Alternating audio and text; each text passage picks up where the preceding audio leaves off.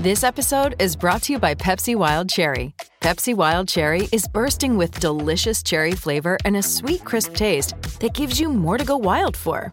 Getting wild may look different these days, but whether it's opting for a solo Friday binge watch or a big night out, everyone can indulge in their wild side with Pepsi Wild Cherry. Also available in Zero Sugar. So grab a Pepsi Wild Cherry and get wild.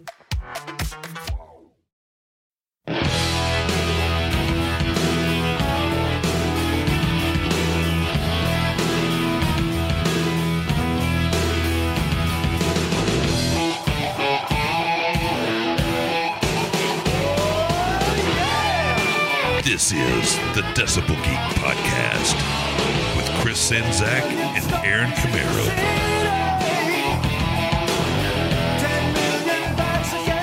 It's time to rock your socks with the Fox.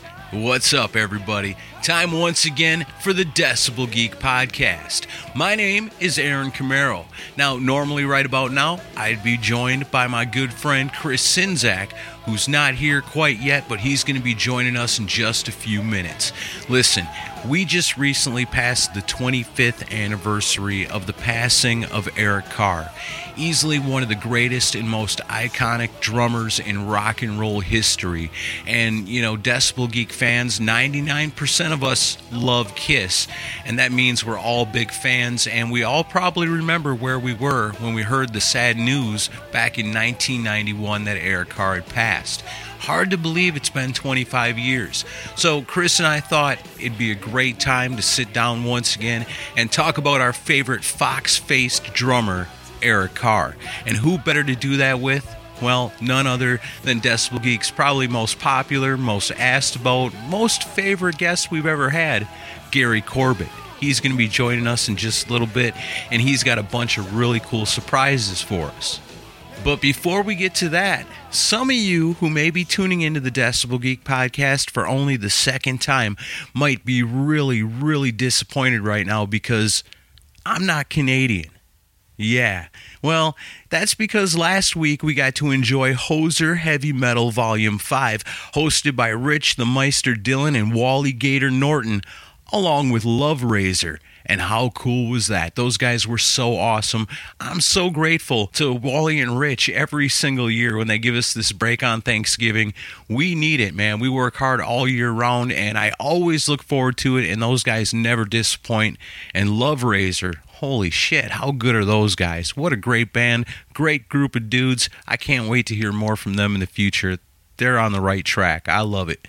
Now, to today, before we can get into our talk about Eric Carr with our good friend Gary Corbett, we got to take care of some quick business here. And my favorite way to always start the Decibel Geek Podcast is a sweet-ass 5-star iTunes review, and I've got one right here, and it comes from a long ways away. It comes to us from Senor Blackwell. Oh, he's well down in Argentina, and it goes a little something like this. Just started listening to these guys last week. As a Kiss geek myself, I began with all the Vinnie Vincent specials. Thanks, guys, for the Jan Kuhneman episode. Lots of memories came back to mind while listening to these podcasts. Greetings from Patagonia, Argentina. I'm the original Mr. Blackwell on the KISS FAQ forum.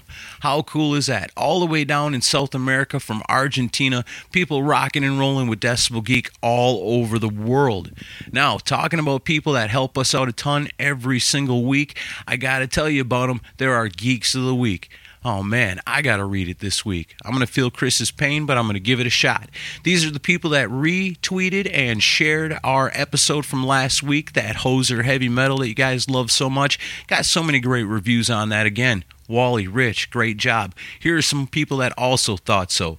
Thornbjorn Olsen, Adam Cox, Brent Tibbetts, Matt Ashcraft, Todd Cunningham, Anthony Britt, Dave Shirt, Mark Alden Taylor from the Freeform Rock Podcast, Cobras and Fire Rock Podcast, Ross Fikert, Warren Money, Mikhail Burrell, Robert DePasqua, Andrew Jacobs, Rockin' Ron Runyon over on Decibel Geek TV. Check him out. He's got a bunch of great stuff going on right now.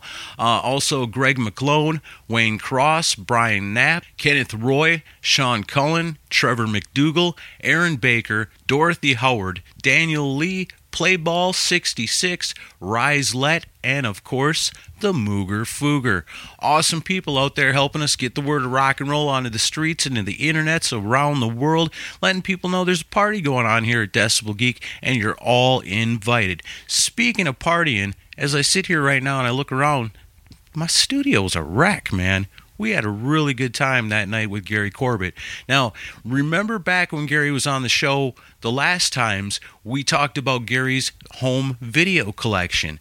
And Gary's been talking to us for quite a while about getting those together and letting us see them.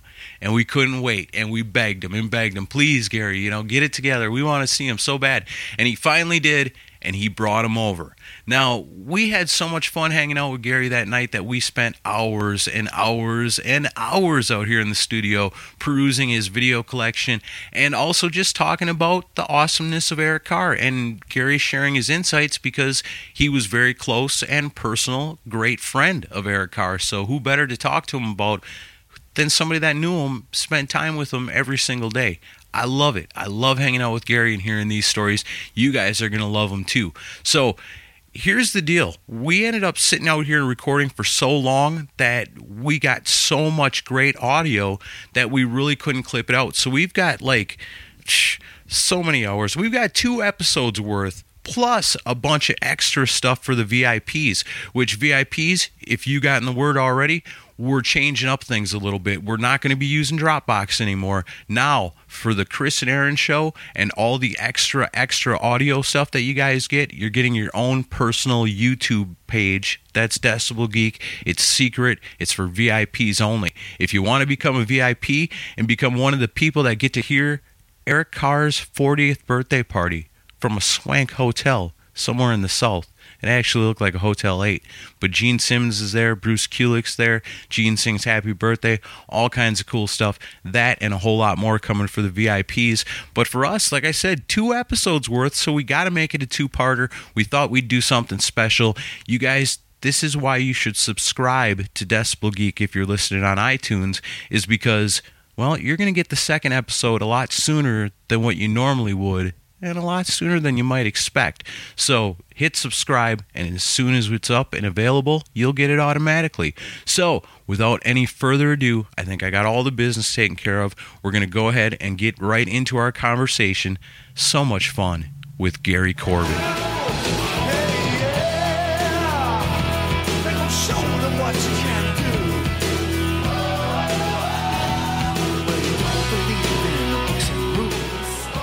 Ace is back at the party, puking all over everybody. Yeah, Ace basically stands up at the head of the table in front of everyone and proceeds to make a toast. Wants to make a toast and then vomits all over the place. Gotta love Ace. Yeah.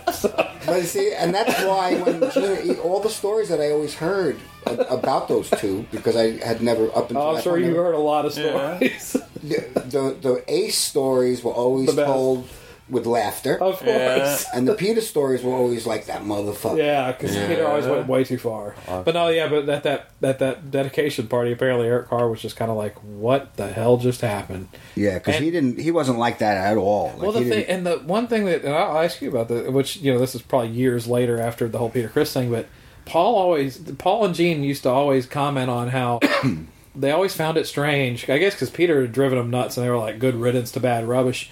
But they could never understand why Eric always had this hang-up about wanting to make sure that Peter Criss liked him. He was because he was insecure. He wanted to be he had to be liked by everybody. Yeah. Yeah. And if, and you know how people... And they would be like, dude, fuck that guy. We threw him out of the band and, you're the guy and quit worrying about it. And he's like, oh, but I want him to like me. And they're like, why? Mm-hmm. But I can relate to that because I have the same fault.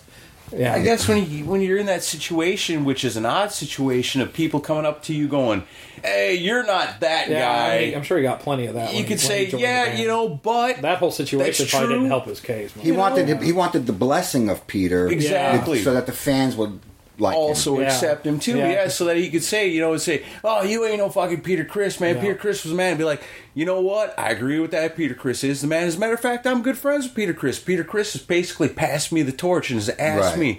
me, to keep this going. And then all of a sudden, the whole perception changed. The fans like, that's cool, man. You're doing a great job. Keep it up. Yep. And again, that goes back to that old school Italian mentality of the respect thing. And getting the blessing, like yeah. The Godfather. That makes sense. Means a lot to Yeah. Yeah. So should we do the official intro now? Is that the intro to the show this week? You want to fade in with that? I don't know. Well, I mean, we're here in the studio. We're hanging out with our favorite person. Obviously, he's one of your favorite people too, Yes. because one of the most downloaded guests we've ever Really? had. Still, huh? Still. and backed Wow. by popular demand as always. Gary Corbett's here with you. If you haven't figured that out yet, Hi, guys. Happy to be here. The minute I mentioned on Facebook that you were coming back, a lot of Really? excellent. Oh yeah. Oh, Yeah. that's great, man. I really appreciate that. And actually got the 2 episodes you did the real, not the keyboard, but the 2 first ones you did with us, which it was one talk for you. Those went up. The YouTube versions went up, and they've gotten a lot of Really? positive comments too. So yeah, it's. But yeah, I mean, well, I don't know that. I remember you talking about how you got involved with Kiss, but what was the first time you came in contact with Eric Carr? When I got to L.A. For the first rehearsals I was doing with them, it was Crazy Nights tour. Yeah. They had already been in rehearsal for a couple of weeks, and when the band stayed in L.A., Gene was living there already, so he would obviously stay home. Bruce was living there, but Eric used to get this like efficiency apartment for the duration, and he used to really like this place, and I was staying at the Hyatt, and so he had a rental car, and so I didn't have a rental car, and we had rehearsal every day, so he used to swing by on his way and pick me up, and that was really how we started hanging out. More evidence of what a nice guy he was. Yeah. And, basically that started. I mean, I my first meeting of everybody, with the exception of Paul, who interviewed me to get the job, was I flew into L.A., I was picked up at the airport and driven straight to a TV studio because they were filming Top of the Pops, Yeah. which was a TV show. Yeah.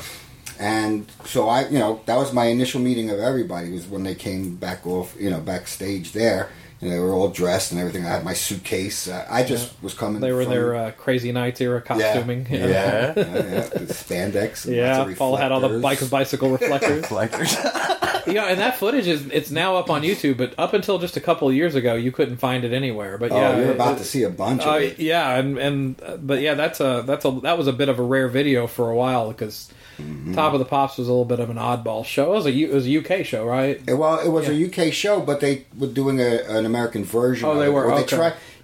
They always try to. If something's a hit over there, Yeah. like Right. The Office, and, Yeah, and it was one of American those Idol, everything lip else. sync Yeah. playback appearances. Right. Yeah. Right. So, first impressions of Eric. I mean, what did you think of him when you first met him? Well, I had heard a lot about him because we both were from Brooklyn, and Yeah. I was already playing on the New York scene when he got the job, and that was a big New York audition cattle call thing. So every drummer in New York. So, had you heard of him when he got hired for Kiss? I didn't. I heard of him because he got hired for Kiss. Okay. That was like my first. I didn't know if you knew of any of the like Flasher or Mother Nature No, I didn't know. Time or any Those of were that just stuff. cover bands. Those Right. were like Top 40 bands. top 40 disco bands that played at local clubs and stuff. You probably played some of the same clubs though. Yeah. Yeah. But so we had, and he was a little bit older than me. Yeah. As far as like the age group for hanging out with bands and stuff, he was. Wow, so he would have been 65. So yeah, so he had 8 years on me, which at that age was a big difference. Right. Yeah. That puts him in the generation Yeah. ahead of you. Yeah. So we wouldn't have come in contact in the clubs. So yeah, he would have been 61 this year, 65. 65 this year. Yeah. Wow. It's 25 years since he passed. He was 40 in that birthday video. He passed when he was 41. 41. So he would have been 66. That's right. Wow, he'd be retirement age? Yeah. That is so hard to wrap my mind around, because Tell me about when you it. think about him, you think of him at 40. You Yeah. don't think of him as an Right. old guy. Right. And it's just one of those people, you can't ever picture him as an old guy. Right. You know, because he was, and plus he Because was... he'll live forever at Well, that and he age was in our minds even and at our hearts. and even at 40, he was a 20-year-old. Right. I mean, he was Right, always yeah. such a Oh, child at heart. absolutely. You know, Absolutely. total prankster. You know. Yeah, you'll see. I mean, Yeah, there's some and- funny stuff that you'll see. And you know, and if you guys, those of you, because we always get new listeners every week. If you haven't heard the first talks we've done with Gary, listen to those, because they're very detailed. And if you want to hear about the inside story about Kiss from all those years and everything with Eric, that's good. Yeah, you should probably pause this for a minute. And listen to Go those. back and do that, and then come back to this. Yeah, absolutely. Oh, because I start, you know, and then of course this week I've been going on YouTube and watching a whole bunch of Eric Carr stuff. And one thing I remember was a Howard Stern appearance that Gene and Paul did in '93 on the TV show he had for a while. And he mentions how Gene wanted to beat the hell out of him because of some jokes he made when Eric Carr died. And Eric was a giant fan of Howard Stern. Correct. And he mentions that a friend of Eric's called in and said he passed away. Can you discuss it? Were you the friend that called? Yes. Okay. I was wondering. Yeah. Yeah, I was also a friend of the show. I mean, I was a huge Howard fan. Yeah. And I listened every morning. I used to get up at 5, 6 in the morning. And the morning routine basically was wake up, make coffee, Yeah. and call Eric. Yeah. And we would sit on the phone for 2 hours Yeah. talking, but we both had the radio on. Yeah. And that was our morning routine. So Yeah. he was definitely a fan. Sure. Yeah. And so when he passed away, well, the craziest thing was when he passed away, Carrie came from LA for the funeral. Of course. Yeah. And I had to pick her up at the airport. And as I was driving to the airport, I was listening to, I had the show on, and they were talking about Eric's passing. Right. And I had to shut off the radio because she was Right. getting in the car. Yeah. It was But hard enough. Eric, Howard made some really funny. Yeah, I've heard the clip. Yeah. Yeah. Yeah. And so it was really funny. Yeah. And so, Although, in fairness, I can see why Gene and Paul would be like, oh, this isn't cool. But Howard's a ball buster, and that's Yes. that's his brand of humor. yeah, And that if you're was not totally used to his that thing. brand of humor, you'd be Exactly. like, what the fuck is this guy's problem? You know? Right. So I And- can see both sides of this. and the Thursday of that week was Thanksgiving that year. That's right. So the show with Howard Thanksgiving happened this year, too. Yeah. Wow, that's bizarre. The show with Howard happened on Monday or Tuesday because Eric passed on Sunday. Yeah. And so the Howard Stern show went on break after Wednesday's show, and they played reruns on Thursday and Friday. Right. So on Monday, when they got back in the office, Gary Delabate, who was the boy Gary, Baba Booey, Right. Of course. called me up, and he said, "Did you hear the show that we did about Eric?" And I said, "Yeah." He goes, "Did you think it was funny?" And I said, "Yeah." Mm-hmm. And he said, "Well, I just got off the phone with a very angry Gene Simmons, and he's demanding a copy of the show because, and he's People had demanding we talked to take him. it. He's going to, and Howard's got to publicly apologize, Oh, wow. or he's going to be sued." Yeah. Yeah, right. And I said to Gary, I said, "Look, Eric was a big fan of the show. Yeah. And those guys were not, in my opinion, really cool. At the end. So fuck them. Don't send Right. him anything, and tell him to go fuck himself, basically. Right. And that's basically what they did. Yeah. But then we go that weekend. Now is the funeral. I go to the funeral, and we get to the restaurant after the funeral, which is a custom in the Italian family. Like everybody goes out to dinner afterwards. Right. Right. Gene and Paul are at the funeral. Eric's family's not real welcoming, so there's very few people that they could sit with to have dinner. Yeah. My wife and I sit down at the table, and it was like a buffet, so they got their food and they came and they sat down at the table. So we're sitting there eating, and Gene is he's sitting at the table like this, and he said to me, he didn't know that I had any involvement Right. with the show. Oh, no. well, I have to back this up a second. I'd sure like to know who that friend is. Yeah, I'll beat his Oh, ass. man. Here's where it starts. Okay. Monday morning. Now, like I said, Eric passed on Sunday. Right. MTV knew about it, Yeah. but there was no internet back then. Right. It was pretty much MTV was all you had. Right. Right. Yeah. And so, And Freddie Mercury died, too. right, which was completely It overshadowed. overshadowed all of Eric's stuff, yeah. And so Not I for me. called the Howard Stern No, me show. either. I called Gary on Monday morning because Howard would do the news at the end of every show. Mm-hmm.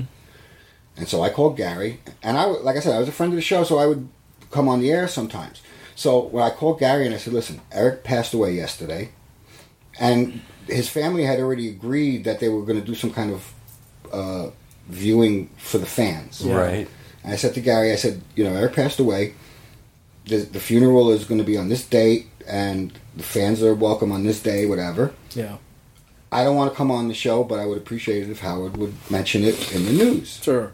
And when the news segment came up, that's when he started breaking out the records and saying that, all the shit that he said. I remember one of the jokes being they started playing Beth, and they was like, Yes. "Oh, I'd crawl into the casket with him if I had to sing that song or something." Yeah. And It was a little But it wasn't morbid. even him, it but was that was Peter. a Peter Criss song, which tells you how much Howard Stern knows about right, Kiss. and it was Peter singing. Yeah. It wasn't even Eric in the band on the record. So, Right. it was just in good fun. Yeah. So, Although from serious Gene Simmons world, I'm sure he's like, where does this guy get I can off? understand why Gene Simmons would want to fight somebody. I to truly say can see that. both sides because I love Howard Stern. Right. I've listened to him for a long But time. on the other hand, then you got, let me tell you something. That's Beth. That's Peter Criss. He's not in the band anymore. That's the least good representation of what Right. this band is. Yeah. Right. How dare you talk? I can understand that too. Should have played Little Caesar, damn it. right. But That's yeah. a good song. So I ended up being kind of like the reason it all got started in the first place. So now I'm sitting at the after funeral dinner, and Gene's asking me, "Do you listen to the Howard Stern show?" Because he doesn't know that it all came. I've heard it a few times. And I was like, yeah, I think I've heard of it. He goes, "Did you hear the show where they talked about Eric?" I said, "Yes, I did." And what did you think? And I said, "Listen, you really can't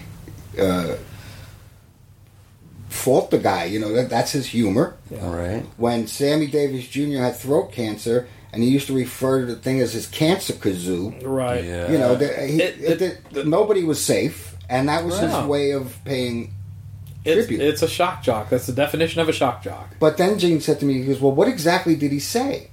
Oh, so he had Because he hadn't heard the show. He only got the phone calls from other people who had heard the show. Right. So, it's that game of telephone where everything gets blown out of proportion. He wasn't told accurately what was said. Yeah. So now I start repeating the whole thing about jumping in the cat. And he's sitting there like this, and I could see him starting to laugh. Smile, And yeah. that's it. He's getting And- That song really does suck. So by the end of the meal, he got it, And I said, and Eric was a fan, and I explained to him how you have to look at it in context. And once he Right. did, Yeah. he was fine with it. It was Because I just, suppose all he got was the phone calls going, Howard Stern this talking radio shit guy's about talking Eric shit Carr. about Yeah. Eric, Talk yeah. about shit about Eric, talking shit about Kiss. Yeah. Now I will defend the guys in the band for the letter they sent to Rolling Stone. You remember this? No. When Eric passed away, and maybe it was a PR move because of all the behind the scenes drama at the time, but at least as far as us fans were concerned, it spoke for us, even if it wasn't sincere on their part. But it was basically, we find it unconscionable that you guys would completely ignore the death of this guy who played for millions of people, played on albums that sold millions of copies, just because you guys are in the cool kids club. Amen. And you think we're not. Amen to that. And you guys should be ashamed of yourself. Well, and that's absolutely true. And I guarantee that letter is part of what delayed them from getting in the Rock and Roll Hall of Fame for a long time. Yes. Because they publicly called Rolling Stone out on their shit. Yeah, but you know what? I would have said the same thing that I said to Gary at the time, which was they really didn't stand by him when he was ill and dying. Yeah. And anything they do as a public move. It was a face-saving thing. Yeah, and I was really... I'd rather they said nothing, to be honest Or with you. get some publicity out of this. And positive publicity. Make them Right. look, oh, poor guys. Well, as a fan, I liked it. Right. I mean, Yeah. and plus, I Sounds hated good. what Rolling Yeah. Stone represented. Yeah. Because Right. it was true in either way. But I'm sure it did not help their case on getting in the Rock and Roll Hall of Fame. Because I'm sure Jan Winter was pretty pissed off when that came out. Right. And there's absolutely no reason on earth why the Rolling Stones should not have mentioned. But like you said, and that's the reason, because the band always had a horrible relationship with Always, them. yeah. And I've never understood that. Like I knew, I can understand hating certain bands, but like it's just like they had this real hard on for Kiss. Like Yeah, they just from wouldn't- day they just didn't- one. Well, look They at wouldn't Kiss, mention him. They just... it wasn't Yeah, but for I don't get it, though, intellectuals, you know. But And then that's you'll put Britney Spears on the fucking cover. How is she an Different time. intellectual? It's a different time. yeah. But it's like in the 90s, it was what sold albums made the cover. But in the 70s, it was what we deem cool, not what sells albums. Right. So I guess if Kiss had came out in the 90s, they probably would have been all over the cover. But you know, back then, That's why you, know, you had Hit Parader. look, you had Circus, you had Cream, you had a lot of magazines Yeah. where they were gods, and Right. so Yeah. you know, if somebody has an opposing opinion, it's also going to be frustrating if it's never voiced anywhere. Right. They took the attitude, which is they didn't like their music. Yeah. They knew, because Gene was known for saying there's no such thing as bad publicity, just talk about me all you want. Mm-hmm. Yeah. And they knew that in the end, the best way of getting to a band that you don't like is not to ever Is mention ignoring them. Yeah. And that's the what they biggest. did. It's the biggest insult. Sure. Yeah. If you insult them, you're giving them attention. It's Because like, yeah, Gene already said that he doesn't care if you talk bad, just talk just talk us. about me. you know? Right. And so, Yeah, that's true. That gives you They the played open it well. invitation. Right. Yeah. And Gene, Gene didn't do a lot to make himself likable during that time either. Right. So Any or of Paul, them. really, Yeah. Or Ace or Peter Yeah, or they any of them. they were always kind of thumbing. you know, their nose I at could it. always see the fans' point, but what the fans think never Rollins- see is the actual people Mm-hmm. that are involved in it. This is not two entities. It is two Yeah. entities, but it comes down to people. And you know, sometimes people don't like each other. It happens. That's true. Yeah. Especially in rock and roll. Yeah. That happens a lot. And you know, you throw a couple of huge egos in there. Yeah.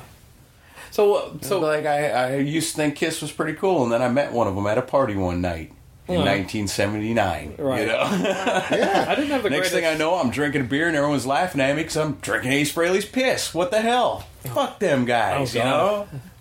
Something like that. Or Same thing as yeah. I met Impossible. Gene Simmons, or I saw Peter Criss shoot at somebody, Or Ace did You know. everybody's, did the last line on the mirror. Paul Stanley stole It every happened a few girlfriend I times. ever That had. happened quite a few times. Every dressing room that he I'm ever showed sending. up in. I'm sending you a link to our Joe Rinda episode because you will get a lot of laughs out. There are some insane Ace Frehley stories. I'll Crazy. tell you what. I remember when Kiss was huge, and and he was still in the band. Yeah. I was at that point. I was in clubs in the New York scene. Yeah, so you so knew if him he real showed well. up at Yeah. a club, Yeah. everybody was happy to. He'd come in the dressing room loud and boisterous. I'm sure. And literally, there would always be that mirror with Yep, the lines here's the chopped code. out, and every line was accounted for. And he'd get the mirror and go and laugh, and Oh, yeah. and nobody would get mad because he's He's Ace Ace. Frehley. Yeah, Ace Frehley. How can you get mad? But that at was him? that He's was from great. another planet. He doesn't understand our drug Funniest thing customs. about that, the guy could do the most vile, disgusting thing, and you'd be like, "I love that guy." Exactly.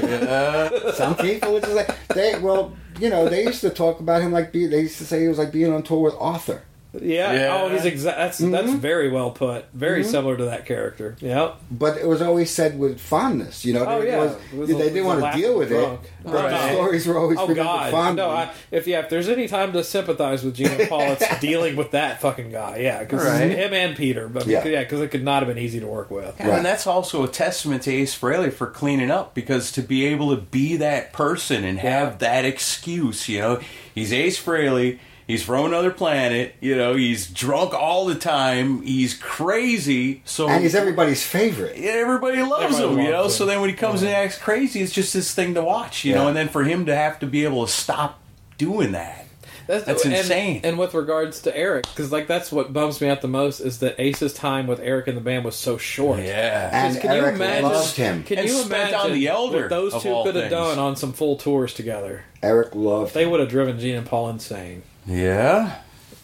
Yeah, and he Yeah, actually with their awesomeness. Ace was being interviewed on Eddie Trunk the other day, and Eddie brought up that it's been 25 years, and Ace was just like, look, he's like, that guy, he's like, there's not a bad thing you can say about him. He's like, he was a super stand up person, and we had a great time, and he said, he loved pulling pranks, and we had a great Yeah. time getting under people's skin, but he was just like, really nice guy, hard work ethic, and he mentioned that they got together a few times and wrote together, and Yeah. and he was excited about working with him, and that was, I think I remember, one of the biggest letdowns for Eric was when he had worked with Ace on some solo stuff, and Ace wanted him to play, I think it was on the Trouble Walking record from like 89 or 90, and Gene and Paul said, "No, you can't do it." Yeah. They were being pissy about it, Absolutely. and it really bothered Eric. Yes. From what Oh yeah. yeah, because he really did. He loved Ace. Yeah. Yeah. As a matter of fact,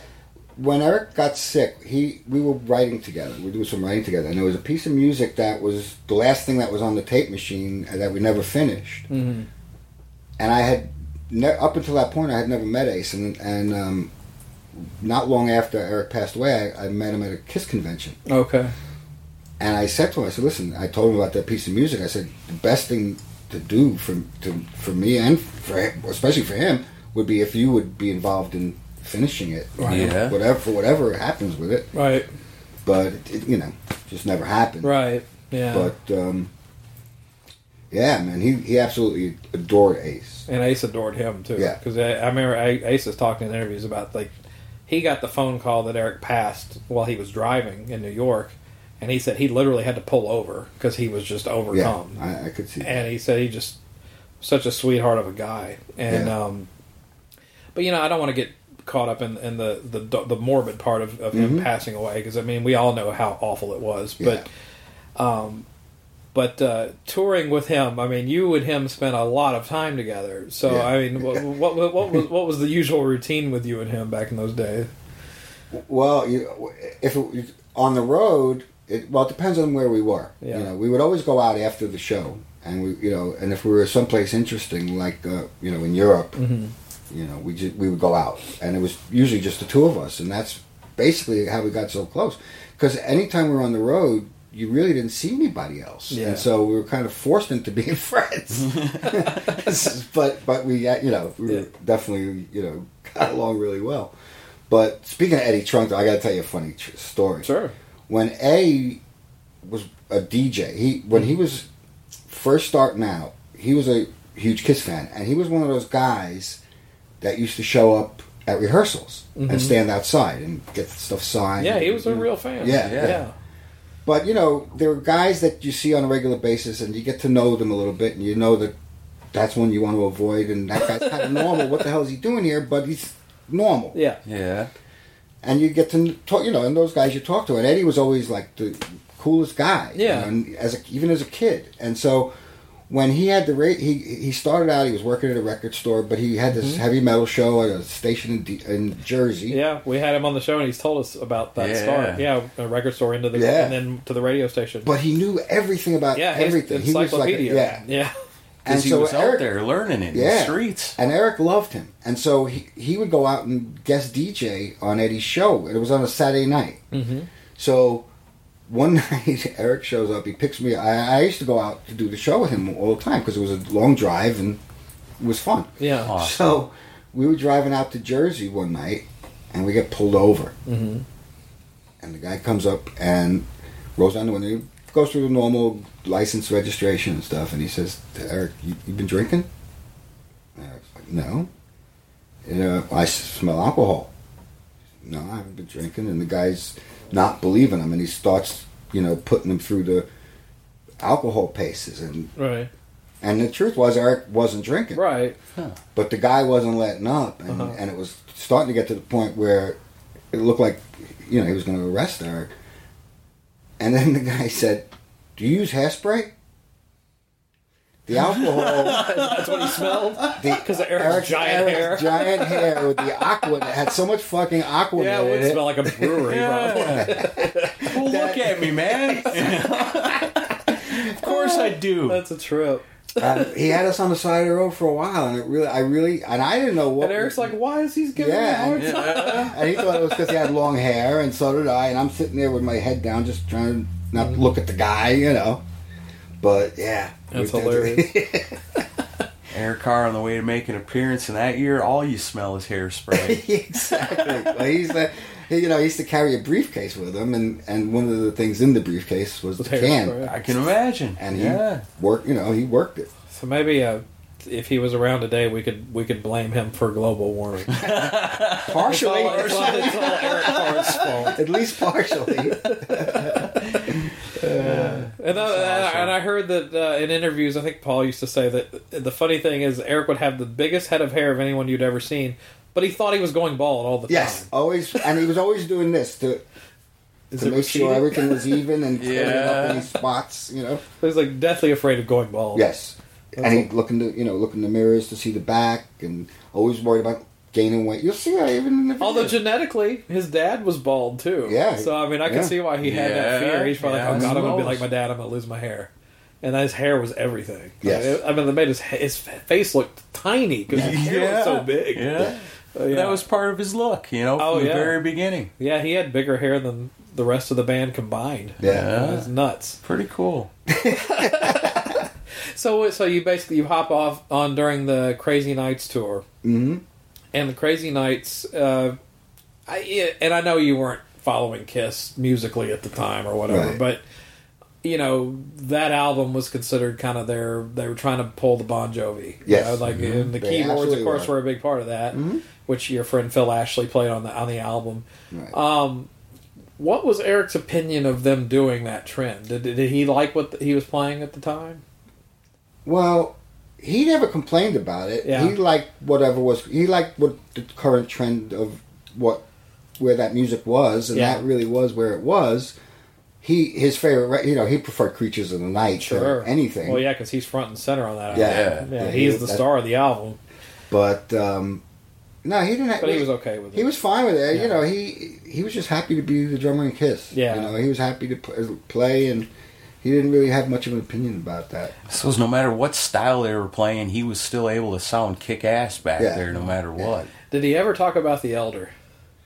Well, that was a sore topic on the bus, and I brought it up one time because I want to hear this. Because, you know, I was not a follower of Kiss, Sure. and we were on a break from tour, and I was home, and I was listening to whatever the local underground heavy metal station was at the time in my car, and they played this track that was just fucking awful. Do you remember which one it was? No, I don't, but when we got back out on the road, I started questioning them about that record. Like, what the fuck? What were y'all thinking? Yeah, that kind of a thing, and the whole vibe about it was really weird. Nobody real seemed to be a awkward. big fan.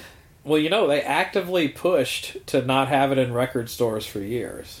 Like you couldn't find it for a long time. Yeah, but you know what? Look, how many records did they make? A lot. A lot of them. You know, so hey, you get an idea to do something. Sometimes you come up with great stuff, which they've done. Sure. And so, you know, something, if you're going to come up with the great shit, you got to come up with the really bad shit too. It's all they took a chance. Mm-hmm. But no, I mean, I know because like that was Eric's first album with them. Oh, that had to be scary. So you got to think this guy comes in and they want him because he's got a John Bonham quality to his playing. So he's thinking they're gonna do a Zeppelin type album or something. And they're like, all right, Aaron, all right, Eric. Follow this harpsichord part. You know, it's like, what the fuck? You know? And like, I remember, because in the Ace interview on Eddie Trunk's show the other night, you know, Ace talks about how not only he, but Eric also would call meetings with Paul and Gene and Bob Ezrin, who was producing it, and go, I don't get it, guys. This shit's weird. This is not right. Mm-hmm. You know, and especially for Eric, because he's got to be like, this is my first Kiss album. That was before Lick It Up? Oh, yeah. Wow. Yeah, they had just done... That was back when he was still wearing the Fox makeup. Yeah. Oh, boy. Well, they had done Dynasty, which had I Was Made for Loving You, which was a huge hit. Right. And then, that was a disco song, but the rest of the album was pretty rock and roll. And then they do Unmasked, which is very disco. And it's almost disco and new wave. And it bombed. And then they do The Elder, which was honestly, I think in hindsight, they would admit they were trying to... Do the Wall. They would do The Wall by Pink Floyd. That's why Ezrin got brought back in. But it's such a misguided record. But that was Eric's first... Because Eric came on after Unmasked was released. And Anton Fig played on that record. Yeah. And he just played Anton's parts live. But... Yeah, for their first... And they, went to Australia and played stadiums and, Yeah, and he's playing all the old cool and Kiss songs and he's rocking out and having fun, and then back in the studio, it's like, all right, remember all the really cool songs we played on tour? You've been rocking all this time, doing a great job. Yeah, we're going to do something totally different. Yeah, we're going to play this stuff with flutes and lutes and all kinds of bullshit. And, and I'm... it's going to have a story. Well, and listeners know that I'm not a fan of the record. Aaron, kind of. Hit and miss, you know. Is there Stonehenge? Exactly. That's For that, I appreciate But the thing- it. I appreciate this is the Elder. I funniest don't thing, love it, and but I I appreciate it. don't want to give a plug to this book because I'm about to order it for my own Christmas wish list.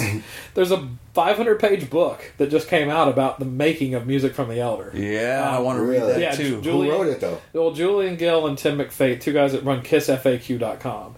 And they've put out a lot of really, really well-researched, like, educational books about Kiss's career. And I can't wait to read it, even though I dislike the album, which is the Kiss fans are weird. I don't But know. Well, it's like a train wreck. You want to know all about it. Well, you it's know? fascinating. But it's a Yeah. fascinating period because Paul and Gene in particular went to such great lengths to not talk about it. And anytime they do Yeah. talk about it, they're like, it's a good album, it's just not a good Kiss album. Right. Well, that's a good. That's a perfect PR. Or line. Gene's, or I love Gene's, my favorite is Gene's line where he's like, for a Genesis album, it's a 7. For a Kiss album, it's a 3. So, That's That's a very- that's viable. which is well put because Yeah. it sounds like a Genesis album. Yeah. But Something weird no, I like just that. didn't know if Eric ever talked about like I can't believe we made that. Yeah, nobody liked that record. And I never heard anybody say a word about it other than Paul liking the fact that it was his hand on the cover.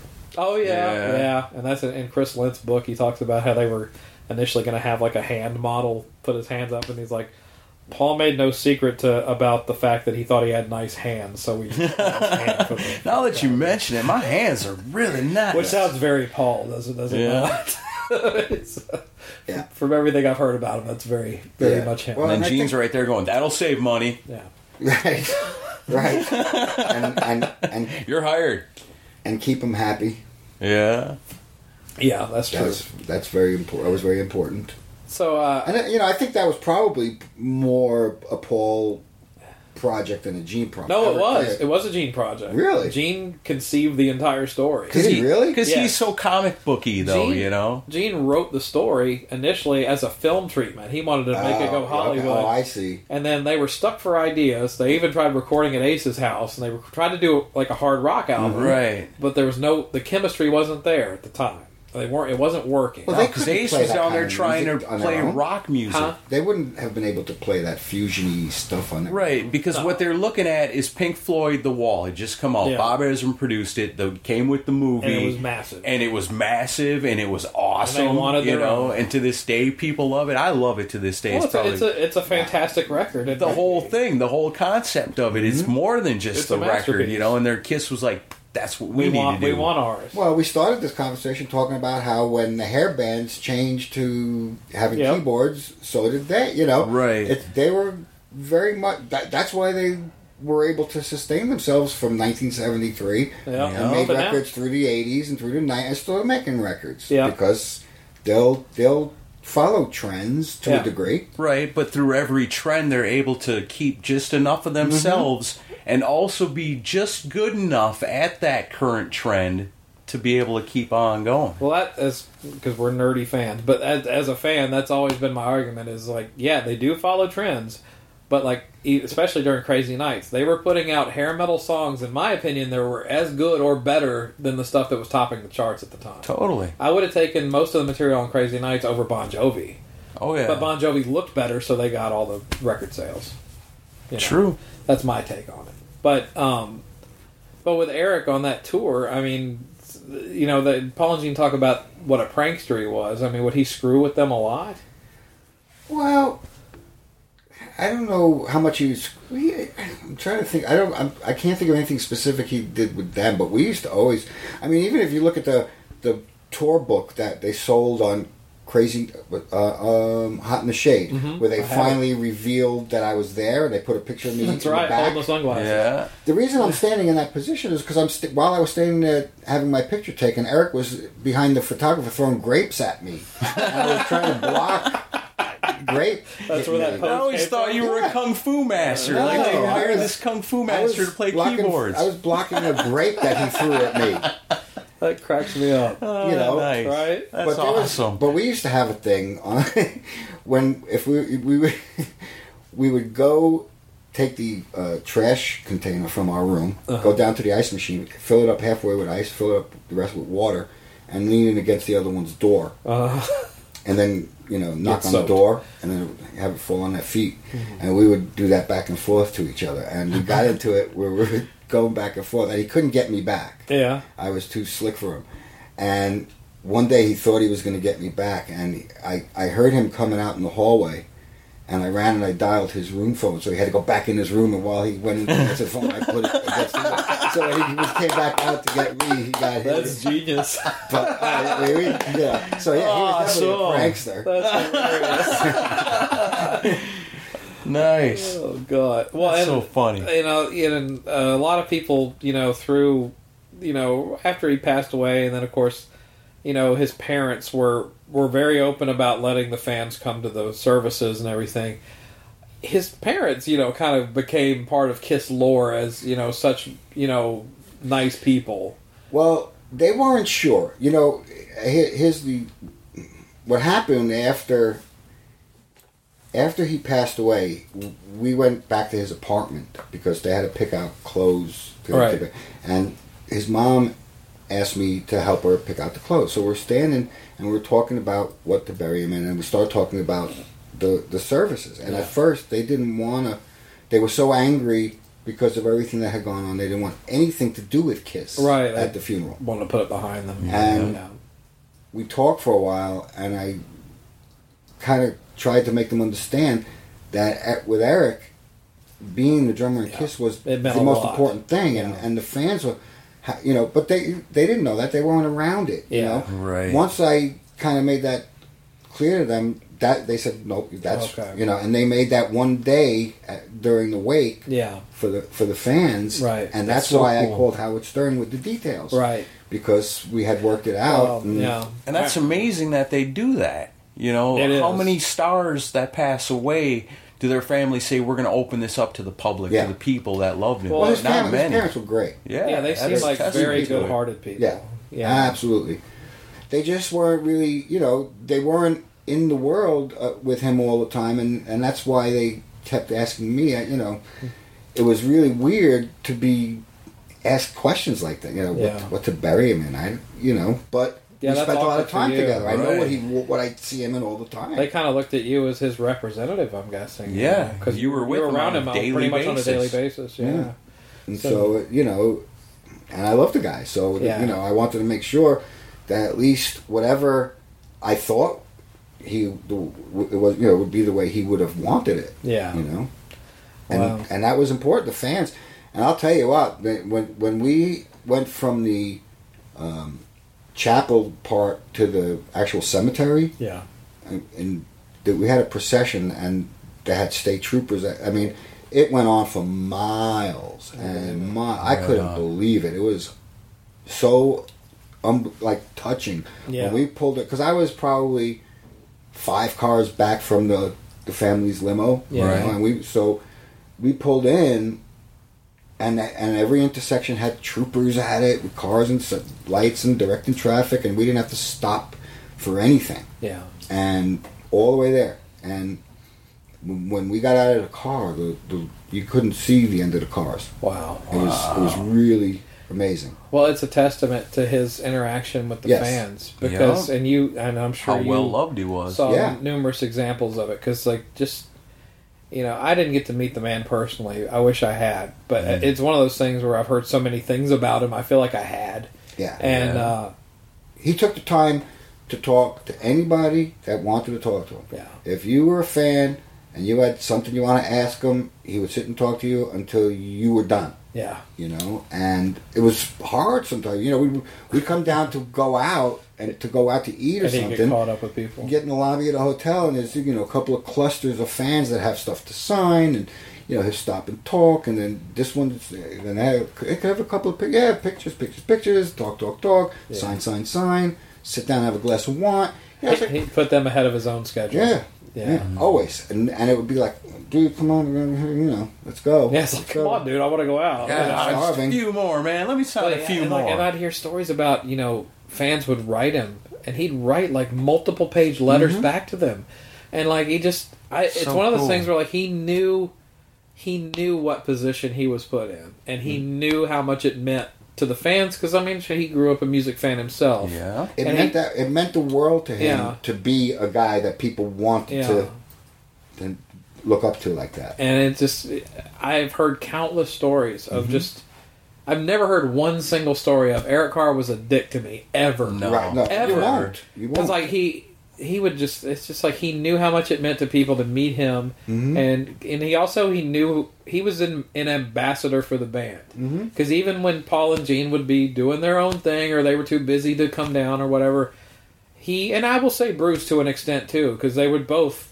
seem like they were very open to try to represent the band on those guys' behalf. Yeah, and do it well. And they did it well. I mean, you got to admit, they hired Gene and Paul hired two very classy guys to represent them in the band. But Eric, he never forgot what it was like to be a fan of music, and it just said like, I don't think you probably ever saw an example of him rock starring somebody or like thinking he was too big for whoever was around him. No, if anything, it was always self-deprecating humor with him. Very insecure. I started thinking, he's saying about representing the band. When he first got in the band, did you ever hear the story about the photo shoot that he did? Well, you might have, because I'm a nerd. Okay. Which photo? You have to be more specific. When he first got in the band, it was after a show, and he was hanging out with this chick who was a photographer. Is that the German photographer? I don't know. Took pictures of him in the tub. Yeah, I know about this. But go ahead. Man, what? Paul and Gene were pissed about this. Yeah, well, because he went to them and this is during the makeup days. He asked them if it was all right, because he had to clear everything, right? And sure. So they said no, and they didn't want him to do it. Yeah, and then but she promised that it would be private. It would just be private. And he went up to the room and ended up taking like these nude photos in the bathtub. Oh no! Yeah. And this was during the makeup era. And so there was with his makeup on. No. No, that's why they were which pissed. was even worse. He's naked with his makeup on. No. Okay. Naked without his makeup I'm saying on. it was an photo during the makeup era. Which was so he was came naive. out in a magazine. He was naive to something like that. Exactly. Oh, and they were so pissed at him. Yeah. But she told me she would. She was right. They were pissed at him. Those guys were like, "Come on, but man!" But they also laughed at him heartily for it. After, when they told the story, it was funny. Yeah. When it happened, it wasn't. Oh, funny. I'm sure it wasn't. They were like, "You fucking idiot!" But that was Eric. So he those was so pictures innocent. ever get published? Oh, they did. Yeah, they were in a German magazine. Oh, wow! I think one of the photos is in the history book, actually, if I remember right. Yeah, it's a picture of him with a wine glass coming out of the tub. Bubbles and candles and all kinds of shit. Yeah. And he thought it was going to be just between them. Yeah. Wow. Because she said. Yeah. Well, she did more than say. She did other things too. And those guys would have a lot of fun at his naivete. Yes. During the early days. Oh, I bet. They're like, he has no idea. No, and he was always getting himself in those kind of situations. He was one of those guys, like, one of those sitcom characters. Oh yeah, it probably took them back to remember when we were like that. Remember when we were fresh on the scene and didn't understand. He had a bit of a Larry David work. quality to him. I mean, a little George Costanza-ish. Like he would get himself in situations that he had no idea. Hilarious. Yeah. He'd get over his head a lot, and it's funny. He's in one of the biggest rock bands in the world, but he would do some stuff and be like, "What are you doing?" Yeah. But yeah, it's one of those things where I would have, if I could have a time machine, I'd go back and hang out with Eric Carr for a day, because it looks like it would never be a dull moment, Yeah. And some of that footage, have you seen the Exposed 2 footage from the Hot in the Shade tour? Or is that where we're playing basketball? Yeah, and all that stuff. But I remember that. But that day. There's a lot of good footage of you guys palling around during that time, and Eric is such a cut up. Like, I guess it was going to be Exposed 2, but it was going to be like, what's it like on tour and everything. Although when you watch it, it's like, really what this shows is how mundane touring really is, because there's not that much glamorous stuff going on, and it's like Eric Carr's playing it up because they're in the dressing room, and he's like, "Look, it's Bruce Kulick's hairdryer, and it's Paul Stanley's brush." Oh, God. Well, and that's funny because that's how fans would be. Sure. Totally would be that way back then. Yeah, but you know what? You walk in that dressing room with those guys before the show. See, that was the part of the job like my job. Yeah. Which was great being off stage, because I didn't have to change clothes for the show. Right. Yeah, you can wear whatever the hell you wanted. Right. So there was that 2-hour period before the show, and that's how long it took those guys. They were literally 2 hours. Even from the without showtime. makeup? Dude, they wore more fucking makeup than they didn't have makeup. There was more primping going on. Yeah. It was like watching my grandmother get ready for, to go to a bar mitzvah. You walk in the dressing room, and there was 4 stations set up. Yeah. You know, and each one had a different colored bathrobe on. Right. You know, their hair back, and they're sitting in front of the mirror with the lights all around it. And each one had their little works. The makeup. Each one had their own little makeup kit, and Yeah. it was. So they might as well have been wearing the makeup. Yeah, yeah, and it was a lot of preparation, man. But on the other side, the amount of effort and discipline. Oh yeah, it takes to my do hats that, off to him. Yeah, man, that would have that's more than I would have done. Yeah. Sure, because it would have been a lot easier to say, we ain't doing I did all myself this. up as Gene for one Halloween, and I was like, "Fuck this!" Yeah. And that was I can imagine that doing was it every the day for Asylum era. decades. Yeah. No. And not to I mention, did be Arthur the next year. Not that weird. not to mention the strain of doing the show. Paul used to have to stretch and mineralize before. It was like he was like an athlete. Yeah. And I don't know how he does it now. He's got his. He was always in great shape. Yeah, he's And, always been a health nut. But he had back issues, and he used to have to stretch and stuff. Well, I guess Well, you were good on thing the- he did all that he's able to still do it now. I Yeah. think it's Hot in the Shade tour that he got in that limo accident and broke his ribs. Was it that tour? You were around for that, weren't I you? vaguely remember. He had that. to do like 4 or 5 shows with broken ribs before you guys got a break. I remember that. Yeah.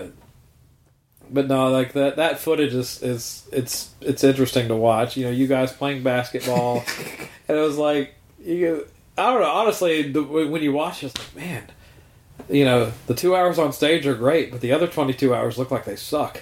Well, It's like that's absolutely true. That's a lot of downtime. That's the road, man. And It's if more of an you're- endurance through that than it is the playing. Yeah. Yeah. That's what I always felt like I was getting paid for. Right. It wasn't the show. The show It's was like, fun. I just have to deal with being on the road, man, Yeah. and sitting in a hotel room, and there's no internet then either. No, there was no. So you're stuck with watching daytime TV, and there was no shit. cell phones. Yeah, there's nothing. Like to call home, like that you had to plan that in the day, and you had to know if it's a show day, then you could call from the arena production office. Yeah. If not, you don't want to do it from the hotel room because it costs 10 times as much as it should, and Yeah. it was crazy, man. After the show, you'd go to the production office, and it was like jail. There'd be the line down the hall, all the crew guys, everybody waiting to call use the home phone. for the day. Wow. And it was a different. It's definitely a really different mind blowing to think about that because Yeah. you were an adult then too. Yeah. And it's like But you just when you think back on it, it's like God, how inconvenient was everything? I mean, yeah, Sure. it was you don't tough. realize it then, but you look back on it now, it's like God, can you imagine having to go back to that life now? Well, and food. When we were on tour, when I first started touring, you'd go to certain cities, and you'd know, like, when you get there, with the certain restaurants you'd want to go to. Sure. I remember when I would go to, like, the Northwest, like Seattle and Portland, I used to look forward to going to this cafe that they used to have. They're called Starbucks. Yeah. Cafe called Starbucks. And, So now... you went to Starbucks before it became Starbucks. Yeah. Wow. But now every town you go to has the everywhere. same restaurants. That's Right. It doesn't true. matter where you go. Yeah, it's chain food everywhere. That's true. So when you go on tour now, it's a lot easier because you could always at least get, You get Starbucks. any Your Olive choice, Garden, and if you want Italian, and this one if you want that, and And if you want something out of the ordinary, just pull out your iPhone and tap it in. yeah, Well, since we're on the subject of Eric, what did Eric like to eat? pizza. Pizza. After show, Domino's. That was it. Because that's what I was just about to Domino's. say. Well, because again, that's something. That's the Pizza's familiar. coming from Brooklyn. Yeah. You don't like any pizza anywhere in the country. Yeah, because it all Yeah. sucks compared to that. Right. Yeah. So, if it wasn't for Domino's, think about what pizza would be like in Nashville. So they at least brought a standard to Right. the whole you knew country. where you that were could- getting yeah. every time.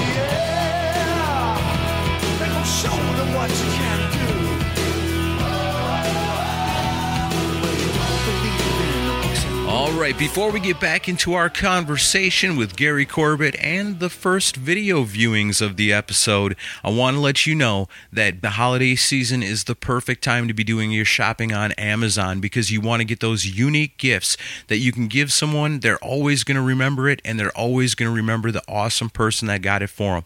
Find out what somebody's into. Look it up on Amazon, and I bet you'll make a huge impression on them this holiday season. Now, if you're doing your shopping on Amazon, which you should be, there's 2 important things you need to know about, and they're both over at decibelgeek.com. You're over at DecibelGeek.com anyway because you're getting your Decibel Geek t-shirts and you're finding out the latest news about the newest albums that are being released because the fine people over at DecibelGeek.com, they're out there on the streets doing the legwork for you. Album reviews, concert reviews, albums that are coming out, some that are just recently released. I mean, it's the season of rock and roll and you want to be out there getting stuff, but man, time's tight right now. Not everybody's got the time to check out every new album that comes out. That's why it's great to have these people in our corner. Check out all the awesome articles over at DecibelGeek.com. And like I said, when you're done, check out the top of the page. You're going to find two very important banners. The first one is an HK Collectibles Inc. banner. And what HK Collectibles is an Amazon store that is run by our good friend Daryl Albert. And he's got all kinds of cool stuff there, whether you're looking for rock and roll or cool posters to hang on the walls, some vintage stuff, things that are hard to find. You want something really unique, HK Collectibles Inc. is the perfect place to start looking. As a matter of fact, talking about what we're talking about this week, there's some really cool Eric Carr era Kiss stuff at HK Collectibles, including a ticket from the Pittsburgh stop on the Hot in the Shade tour in 1990 with Slaughter, and also a ticket from the January of 1986 Knoxville show on the Asylum tour. All that and a whole lot more over at HK Collectibles Inc. Just click on that banner at DecibelGeek.com. Takes you straight on over there. You do all your shopping. You'll thank us because it's easy to get lost in Daryl's store, HK Collectibles Inc. Also, right there, right near his banner, is our Amazon banner. You don't know about this? It's very important to us that you know. So here's how it works. You're doing your shopping on Amazon anyway, I'm sure. So when you go there, instead of just going straight to Amazon, go to DecibelGeek.com first, click on our Amazon banner. Bam, you're at Amazon. Doesn't look any different. Prices are all the same. It's good. You go through, you do your shopping. When you're done, you check out. You've paid the price that you intended to pay for all your purchases. Now, what happens because you went through our link at DecibelGeek.com, Amazon then takes a cut of their profit, not yours, not nothing you paid, but what they're making. They're cool enough to give us a piece of it, and they're small pieces, yes, but they all do add up, especially this time of year when everybody's doing their Christmas shopping, and we appreciate it so much when you do it because, it takes you an extra second to go through our website, but it helps us a ton. So, when we do that, what do we get? We get the list. The list is everything that was bought through our link. And it's pretty interesting. It gives us a good insight to the people that are listening to this show. Like Chris says, some of you are kind of weird. But here's the list. This is what we got this week. Where to begin? Wow, Chris typed this up for me, and there's a lot of stuff here. So I guess we'll just start at the top. Dia de los Muertos. Got me speaking Spanish right away. Day of the Dead and Sugar Skull coloring books. That's cool. Suicide Squad clothing, a couple of shirts and hats. Ooh, what's this? A Dazentech 2016 new 3D VR virtual reality headset. Nice. And it comes with the glasses and all kinds of stuff for the smartphone. Very neat. Infant Kiss Rock the House onesie. That's very cool. There's a very cool 6-month-old out there right now. Also, I bet you go into the same place. A Twisted Sister I Want to Walk. Nice. Onesie. Also medium. Very cool. Black rock and roll little kids out there. In electronics, I got the Amazon Tap, Alexa-enabled portable Bluetooth speaker, an Amazon Echo White, 33 RPM record sleeves, 100 count of them. That's cool, getting your old record collection together. In DVDs, we got 1001 classic commercials. Normally, you fast forward through them. Here, you get a whole DVD full. Here's another one, beer commercials from the 50s and 60s. I bet you that's cool. Cigarette commercials from the 50s and 60s. Marvel's Captain America Civil War DVD, Star Trek Beyond on DVD, and X-Men Apocalypse. In toys, got to tell you, there was a ton of toys. I'll never be able to read them all, but yeah, lots of toys. Thank you very, very much. Digital songs, Judas Priest Battle Cry was downloaded. Also Rat, Best of Me, Dance, I Want a Woman, and Looking for Love, and ZZ Top Rough Boy featuring Jeff Beck. Very cool purchases on the downloads. For full albums purchased on Amazon through the Decibel Geek link this week, the brand new Rolling Stones album, Blue and Lonesome. I haven't heard nothing about it yet. be interested to check it out. Eddie and the Cruisers original motion picture soundtrack, DAD, Everything Glows. That's an awesome album. I really like that one. Wasp's last album, Golgotha. Everybody should have one of them. Lady Gaga, Joanne? I'm not sure. I'm not big on the Lady Gaga. Blackberry Smoke, Leave a Scar, live in North Carolina. That's cool. And rounding out The Almighty, Soul Destruction, and Blackmore's Rainbow, Stranger in Us All. Those are all things purchased through the Decibel Geek link. Like I said, just go to decibelgeek.com. Only takes you an extra second. Helps us a ton. We love you. We appreciate you. And like I said, subscribe. Subscribe on iTunes to Decibel Geek because, like I said, the new episode, the part 2 to this, is coming up real soon. Now, you're going to hear a lot of cool stuff at the end of this. We're going to get into some of the videos. You're going to hear some live stuff. You're going to hear some personal, candid stuff. It's all very, very cool. So, yeah, let's get back to it. Here's Chris, myself, and Gary Corbett.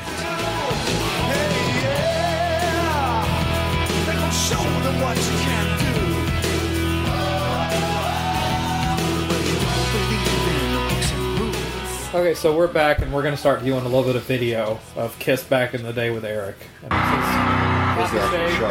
Where's this at? Fort Wayne, Indiana. Fort Wayne, Indiana, Hot in the Shade tour. This was one of my favorite concert entrances. Oh, wait. I don't think this is the one from the pit. No, this is from the soundboard. This is also from the soundboard. Okay, hang on. Same show, but...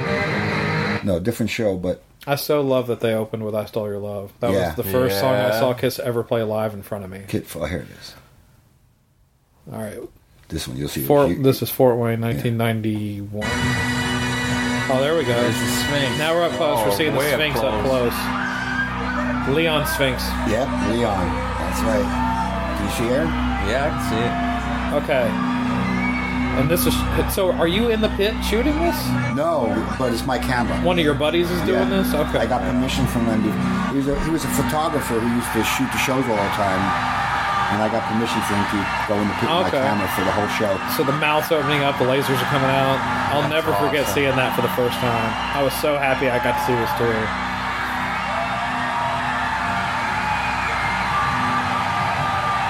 This is one of the best entrances they ever did as a band, in my opinion. Through the mold. That's including great. the makeup era. I love this entrance. And that's me opening.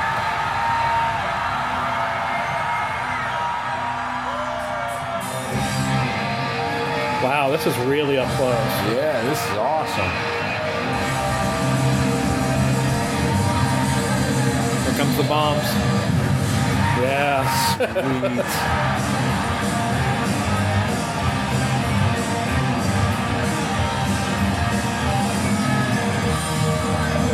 Paul's little leg getting to the mic there.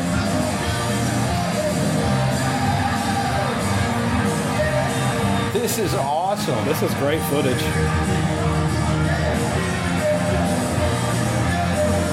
I always wondered if Larry Mazer had them copy Cinderella's look during this time, because they had a very similar look to Cinderella. Because he was managing Cinderella too. They were definitely aware of Cinderella. They were doing the fringe and the high top sneakers. Well, then even here, Paul Stanley's playing a Les Paul. It's very similar to Cinderella's look at the time. Well, except for Gene. Eric Brittingham wasn't wearing wrestling boots. Sorry, Gene, but you looked awful there this time. I think he looks pretty cool. Paul looked cooler in that outfit. And I love that he went back to playing a Les Paul. Yeah. You can't beat a Les Paul for a Marshall. No, God. Although my first electric guitar was a Steinberger knockoff from J.C. Penney. But you know how heavy that is for him on his shoulder, though? It's a heavy guitar. That's why his back, that's why he had a stretch. Yeah, it's a coffee table with a strap on it. Yeah, basically. It's just like playing a Gibson Thunderbird bass. It's heavy as shit. How does it feel? Even get my voice in there. So you're doing backing vocals also. Awesome. This is great footage. Nobody's seen this. Nobody's seen this? This is I wild. think this is some of the best footage from this era of this band that I've ever seen. Oh, yeah.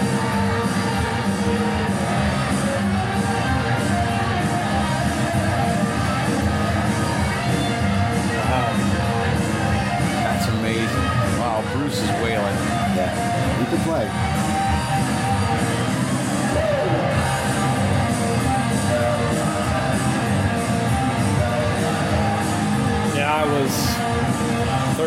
seeing this for the first time. Yeah. And I remember the whole time thinking, Gene's pointing at me. He's like, no, he's pointing in your direction. Otherwise, he's seeing spotlights hit him in the face. It's like when you're up on that stage area, you can't see anything. You can see the first 2 rows. That's about it, right? Yeah. Because it's just spots from every angle.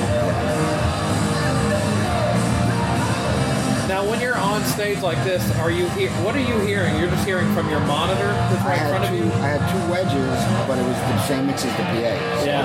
I was getting pounded.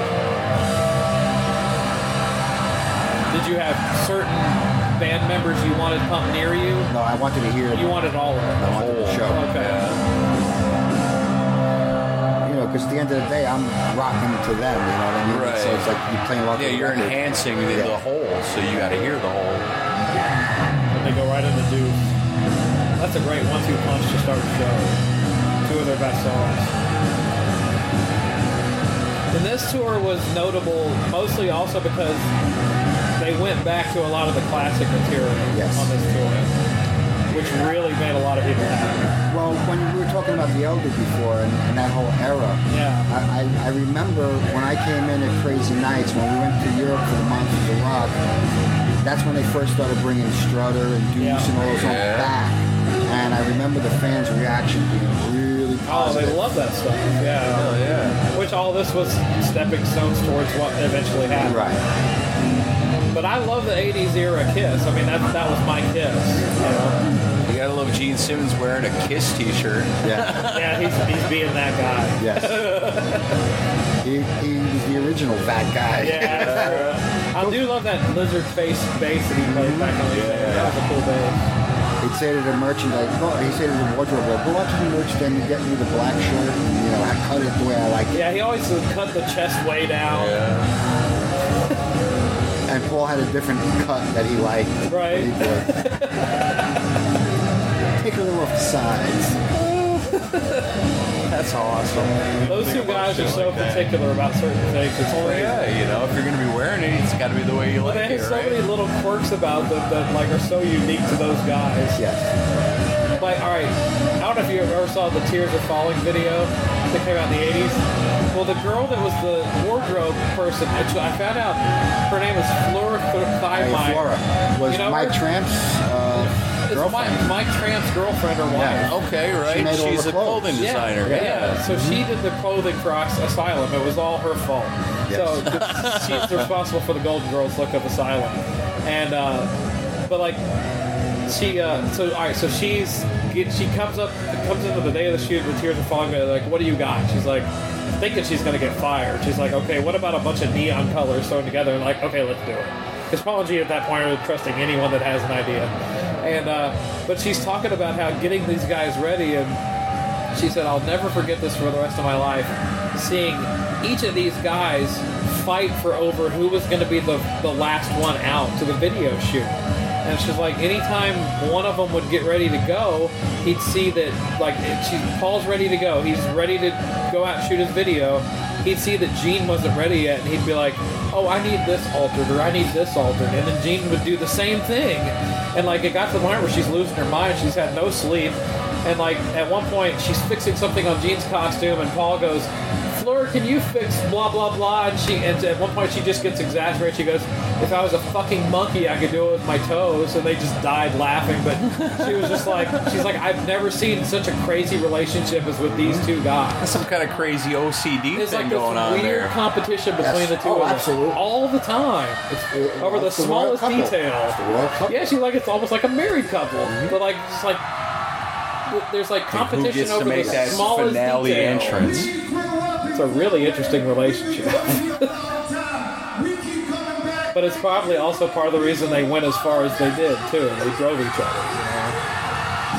Yeah. Fort Wayne, Indiana. Woo! Indiana. Yeah. Awesome. Indiana was the birthplace of the Kiss Army. That's what he said. Terre Haute.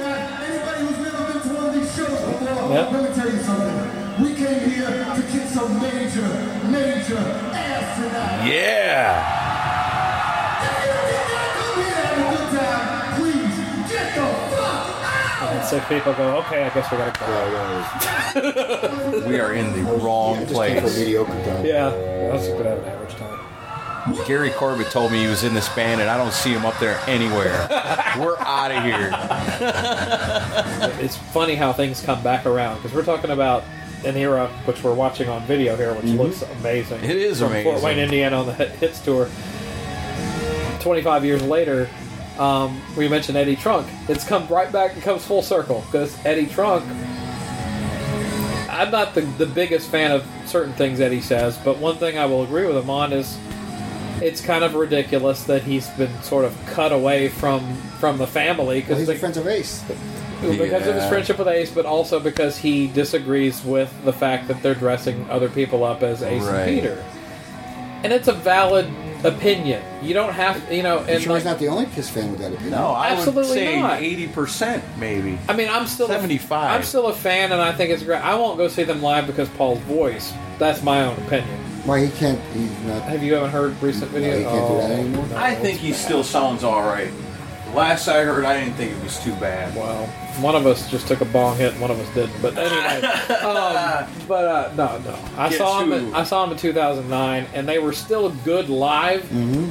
But to me, and I took my son, and I was like, okay, this is the bookmark. I'm gonna end it here. I'm not gonna go see him live again because it's a positive show. Oh. But no, his voice is really substantially worse. And Then it- watch this, because at least he's singing good here. no, he's Yeah, great he back sounds there. fantastic on Yeah. this. Yeah, he Oh, was there's really footage in of the good shape fans. on this tour. That's amazing. This footage is crazy. Yeah.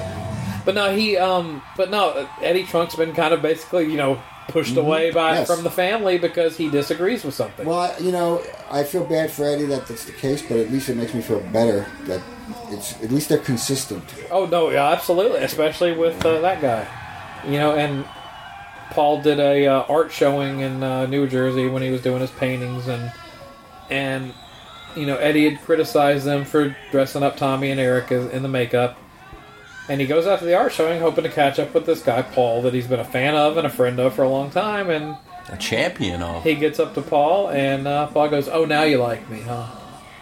And Eddie's like, "What are you talking about?" And he's like, "Oh, well, you can slag me on the radio all day, but now you're going to be my friend."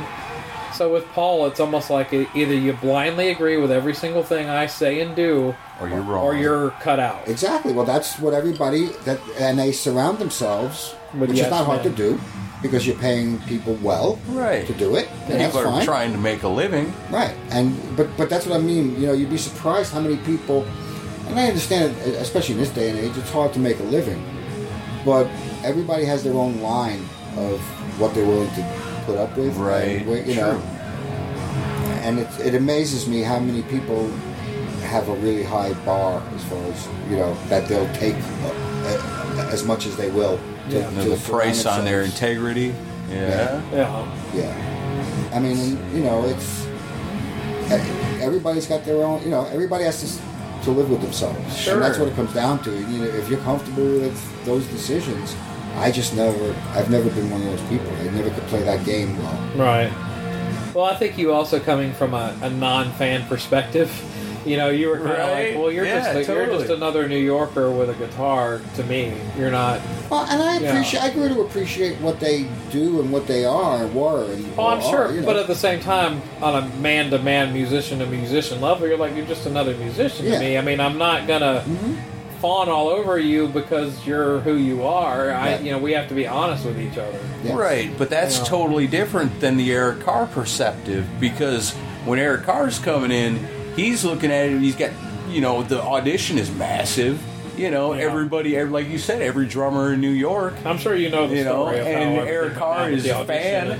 and all that. I mean, and he was fixing stoves with his dad. Yes. And then And they gave him a Porsche. Yeah, and all of a sudden he's got a Porsche and he's going to go to Australia and play soccer Yeah. stadiums, and Right. it Yeah, had was to the have biggest- been insane. Well, and here's the thing. I was in a band on Mercury Records at the time that the auditions were going on. Oh, yeah? And we were looking for a drummer. Uh-huh. And so we were managed by Tommy Mottola, who Yeah. ended up, ended Head up of Sony. Right. And so he was very well connected in the industry. And You were managed by Tommy Mottola? Yeah. That's Wow. crazy. Yeah, 1980. Wow. Well, yeah, it was 1980. So he yeah. was just getting his start at the time, too. Yeah, well, he was managing Hall & Oates for Oh, a while really? at that. Yeah, he was Hall & Oates' manager for a while. He was always Hall & What Oates. was the name of the band? The band I was in? Yeah. Tom Dickey and the Designers. Tom Dickey and the Desires? Tom kind of- Dickey. It was like a new wave. Yeah? Yeah. That's cool. Yeah, and so he reached out to the people that were running the KISS. I guess it was at Bill Coyne's office at Sure. the time. Yeah. Also another New York management office. Uh-huh. And he got all the runners up of the drummers Uh-huh. because we were looking for a drummer. We were about to start an album, Yeah. and we needed to replace a drummer. And we went through all of their Oh, no kidding. second and third. And See, fourth. this is something I don't think anyone knew. Yeah. Yeah. No, me Did Bobby definitely not. Rondinelli come through you? No, he wasn't suggested to us, but we got a bunch of guys that really, it was amazing. Like Yeah. I said, every drummer in the tri-state area Uh-huh. was aware of the auditions, I'm and sure. they went on for months. Yeah. And then they would narrow it down, and they would narrow it down. So you auditioned some of the guys that auditioned for KISS. yeah. That's It interesting. was because it was simultaneous, Yeah. And so so we got to see a lot. I remember one guy came in. He had the the scarf and his drumsticks were in a briefcase, and he had the driving gloves and the blazer. He real thought for British. sure he had the gig. Yeah, he should have had the gig based on his wardrobe. Wow. But he couldn't play the fucking. He was drums. terrible. Yeah. Everything. He but the looks cool, but he Yeah. sucks as a drummer. There was a lot of that around New York in the 70s. Yeah. If you had good hair and Yeah. a good wardrobe, then Where were you doing the auditions at? we were in a studio called Full Tilt. Uh-huh. They were like up a couple of streets up, probably at SIR. Yeah, the big one. Yeah. That's a trip. That is wild. So you ever end up recording something with them? Yeah, we had this couple albums out from Yeah. I'm gonna have to check into that. Yeah, no kidding. I'm gonna find those. I got the cover. The cover of the album is on my Facebook page. Oh, really? Yeah. I'll have to check into that. Oh, I had short hair. And I was it was playing. a punky new wave. Yeah. I was playing She-Bop for my daughter the other night on the way home. Of course, I did not mention what it's about. Yeah, she doesn't need to know. But I'm like, I'm friends with the guy that wrote that song. She's like, really? I'm like, yeah. But she loves True Colors and Time After Time. I love that stuff by Cyndi Lauper. I'm like, I know somebody that wrote with her. Yeah. That's mailbox money for you to this day, is it not? Yes. Yeah. Awesome. I'll say that's paid for a few bills, I'm sure. Still does. DecibelGeek.com, Amazon link, Cyndi Lauper. Yeah. Yeah, help Gary Buy get it some up. money. Yeah. Buy everybody Cyndi Lauper albums for Christmas. Let me ask you this, because we're watching the Hot in the Shade tour on this video here. Uh-huh. What? I know the Sphinx thing is an Egypt thing, but the rest of the stage, what the hell was the theme of With the this? slime coming Yeah, out. with like water coming out of places and big tubes and stuff. I don't Did they know. even know what it was? No, there was no need. They just thought it was looked cool. Looked cool, and the slimy stuff was like fluorescent. So when the black lights were on up in the lighting rig, It it would would glow. glow. Yeah. Cool. So it's almost like You like an alien Kind Egypt. of Teenage Mutant Ninja Turtle thing. But look at that. You've got it looks like Yeah. piping you'd see plumbers install in the ground. Yeah, Of course, when I was 13, I'm watching it going, this is the most amazing thing I've ever seen. Don't forget, that makes it very easy to break down. It's just a split underneath, and they pull it off, and Right. the metal shit folds down. And I'm sure it was very efficient. That show was out of the arena in an hour and a half. No shit. Yeah. Wow. Because it looked like such a huge production Right. when you're watching. Well, the fucking Sphinx head, I mean, does that Three break down pieces. into pieces? Three pieces. The bottom, the middle, and the top of the head. And then how do you connect the part that makes the mouth open? It was just... That's the bottom? Hydraulics? Yeah, and there was a guy standing back there, probably Charlie Hernandez at the beginning of the show, was the button. Now, I know the guy that did the pyro was John Watkins.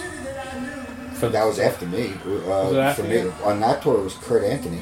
Was it? Oh, okay.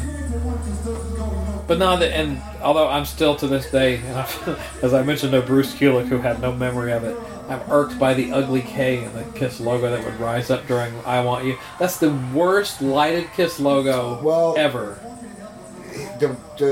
What happened was that was shot in the first week of the if it's the one I'm thinking of. Yeah.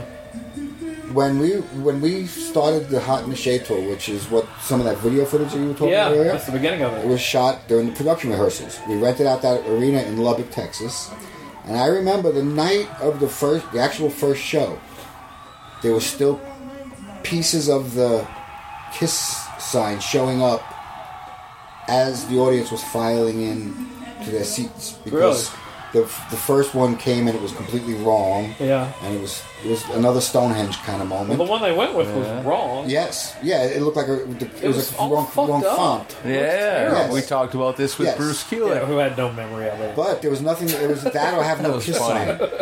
It was use it or have no Kiss sign for a couple of Yeah, days. it was like- until the replacement could be got Which made. tells you they didn't Huh. save any of that shit from back in the day. Because, like, they could have pulled the one out from back in the day and it Right, would have from been the, fine. Right, but you see great Kiss warehouse that we Yeah. all imagine. No, there is, and there was at that point, but they're they're in different places. Some of them are in New York, some of them are, and they didn't really have them inventory. Yeah. They'd get back at the end of whatever tour, throw the shit It's in. not as organized as you think. Right, because at the end of this tour, they actually had the wardrobe girl Eileen stay in New York for an extra few months to actually go through everything.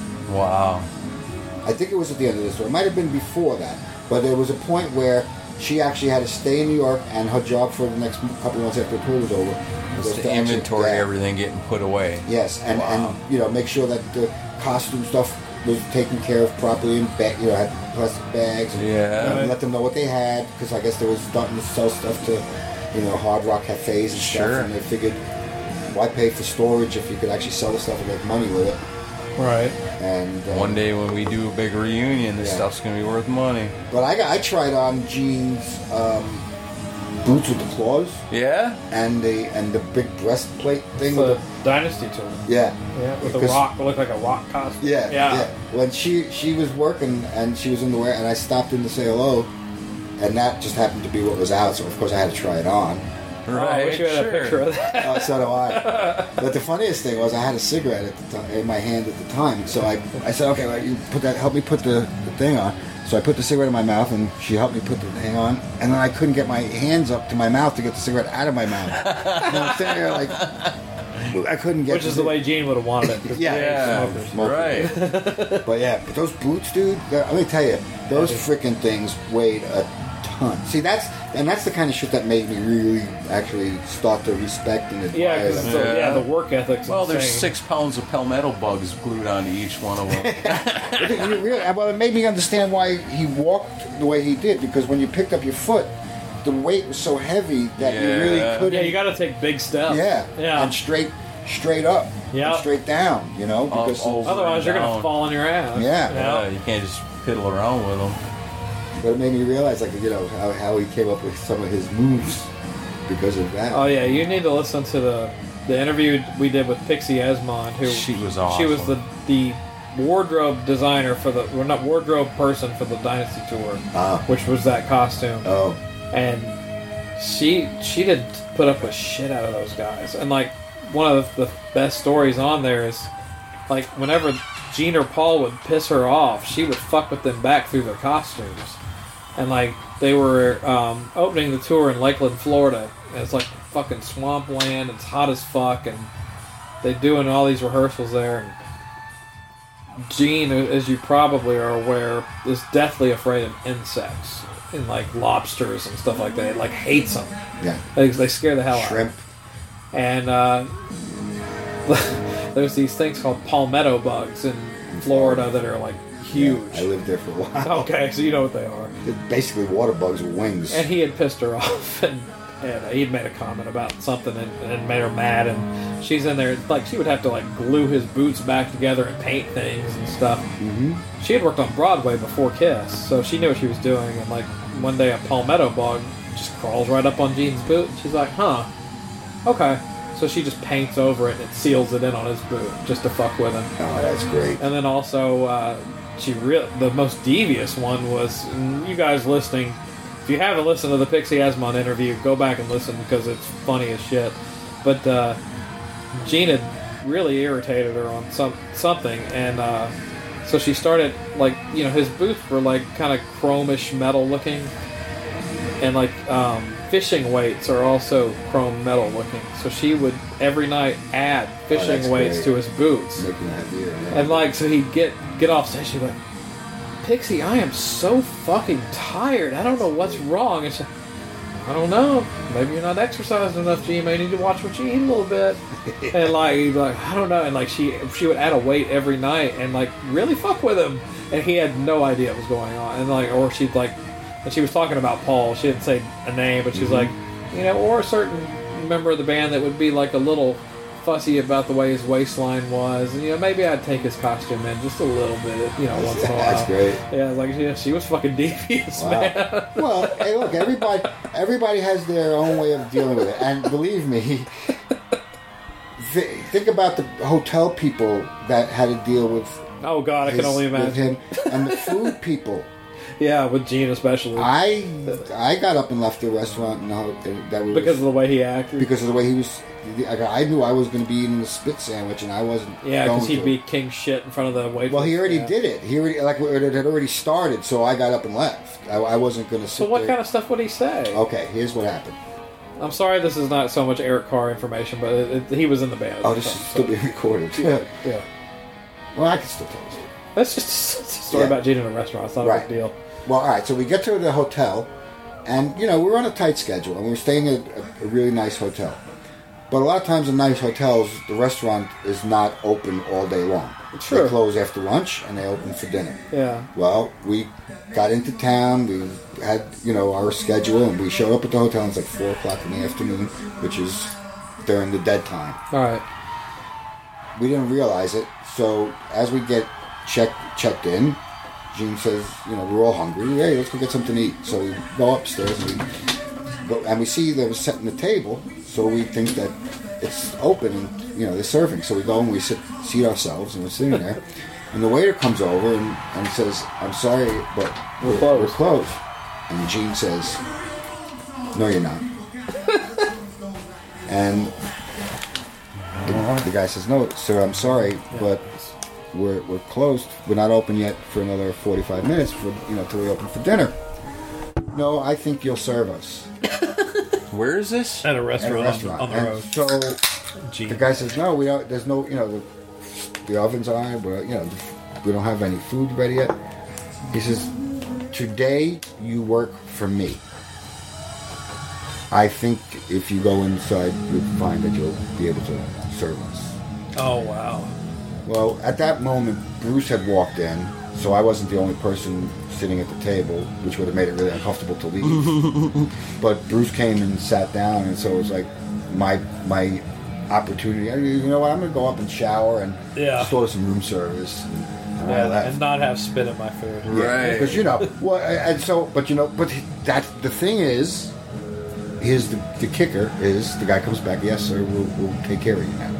Right. They go and they check. They find out, okay, and we have Gene Simmons 30 rooms in the hotel, and give him a brownie. Yeah. But typical post meal conversation with the waiter. "Sir, would you like some dessert?" "I'd like some cookies." "Sir, no. So what do you have for dessert?" "We have chocolate cake. We have Bruce pie. has told this story. I've heard Bruce tell this story. Oh, it's cookies. We have ice cream. We have. I'd like some cookies." "No, sir, we don't have any cookies. We have pie, we have cake, we have ice cream." I think I want cookies. Cookies. You see that? You see this? And you hit the table. Put some icing on this. I want a cookie. Is the chef in the restaurant? Tell the chef I want to talk to him. You call yourself a chef? You can make cookies? Well, guy goes back in. 20 minutes later, he's got a tray of oatmeal cookies. Oh, my God. Are they pubic hair oatmeal cookies? Yeah, who knows? Probably. Probably. But he got his cookies. Oh, I mean, that's just insufferable. Yeah. I'm sorry. I'll be a Kiss fan until I die, but come on. Jesus. Yeah. I mean, so, that's why Eric and I were so close, because we only two that Yeah, because like Eric that. is like probably the last person that would have acted Eric like is the that. person never do apologizing to the waiter. Yeah, I'm sorry I bothered you, Yes, sir. yes. I'll go somewhere else and eat. Right. Exactly. You want me to take my food and go? Let me help you clean up the table. Yeah, it's almost like Stranger in a Strange Land with Eric and that band. Although Bruce didn't seem that egotistical either, but I don't know. Oh, don't give me that look. People are like chameleons. They adapt to this. Right? Oh, okay. Yeah. All right. That's like you say. Everybody's trying to make a living. He was most of the time he was okay, but if pushed or encouraged to act that way, he could be. He'd really fall in sneaky. line. Yeah, he could be really sneaky. Yeah. Now, did the guys in did Eric or the guys in Kiss ever want to just jam and play whatever? Yeah, sound check. Yeah. It wasn't really jamming. It was playing the best of Zeppelin. So No, that was the main thing. Because Zeppelin tunes. Paul would start off the rock and roll. Yeah. Hello, Love. Oh, okay. Then you would ice skate around when you hear the keyboard. Yeah, we've got the Gene action figure over here. I was gonna trying to make him ice skate. Put some ice skates on I was him? gonna do that for you, but I couldn't make it work. You got any videos of that? Yeah, you have No. videos of Gene doing the ice skating thing. All right, now you had a video on here that showed. It said golf. Yes. What is that? It's me, Paul Stanley, Samantha Fox.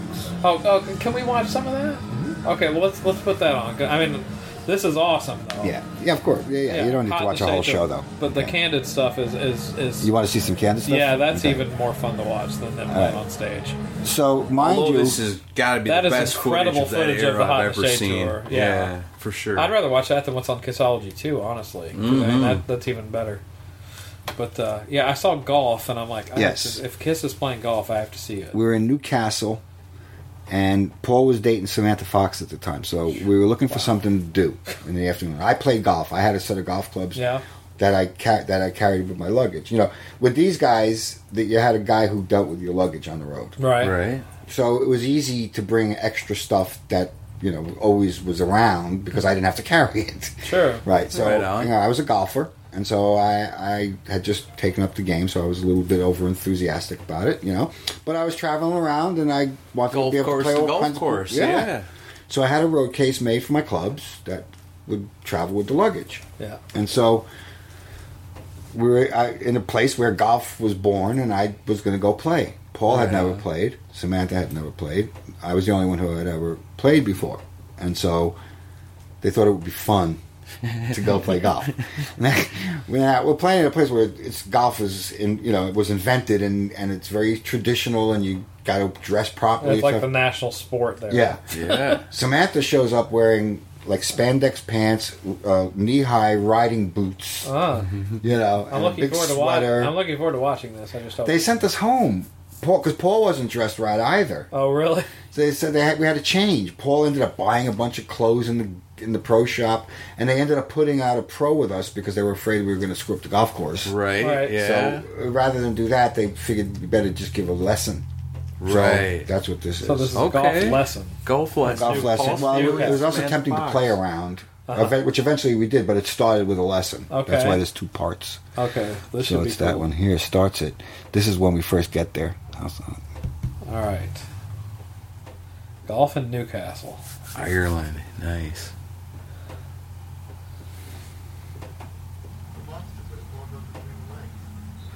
That was Who's that? that was Samantha Fox's assistant. Okay. God, look at Paul's sunglasses. Yeah, They like the those Porsche Sylvester glasses. Stallone wraparound shades. Macho man. Those were And a leather jacket. I got to describe this because Yes. people aren't Oh, seeing right, it. right. Right. So, golf attire. golf. Paul is Like your classic wearing black head to Wilson's toe except for some jacket. white high top sneakers. See, now that's the proper golf There's attire old right there. women walking They're like through with walk like through sweaters with and disdain shit. and disdain. Samantha Fox looks irritated. So this is like what, 88, man? Yeah, exactly. And that's Graham. That was the SAS guy who was our security guy. Okay. He was a killer. This is a trip to watch. You can't hear anything he say. This is when he was on and wanted to be fun. He could be hilarious. Paul? You should turn up the volume so you can hear some of the shit that's being said. Gary, there's a bee on your finger. Paul can be pretty funny when he wants to be. Yeah, exactly. And charming and everything. Yeah. And she doesn't want to be filmed, so I keep Who is filming she? her. That's Samantha Fox's personal assistant. Yes. Okay. And he's trying to learn how to swing a golf club. Form, huh? Great. Stay. Bend the neck. You gotta get straight arms or something. Got to bend that neck. Is Gene or anybody here? No, it's just the five Just of you us. guys. Yeah. Okay. Beautiful. You got it down. Easy. And you said you never played before. I've seen it in photos.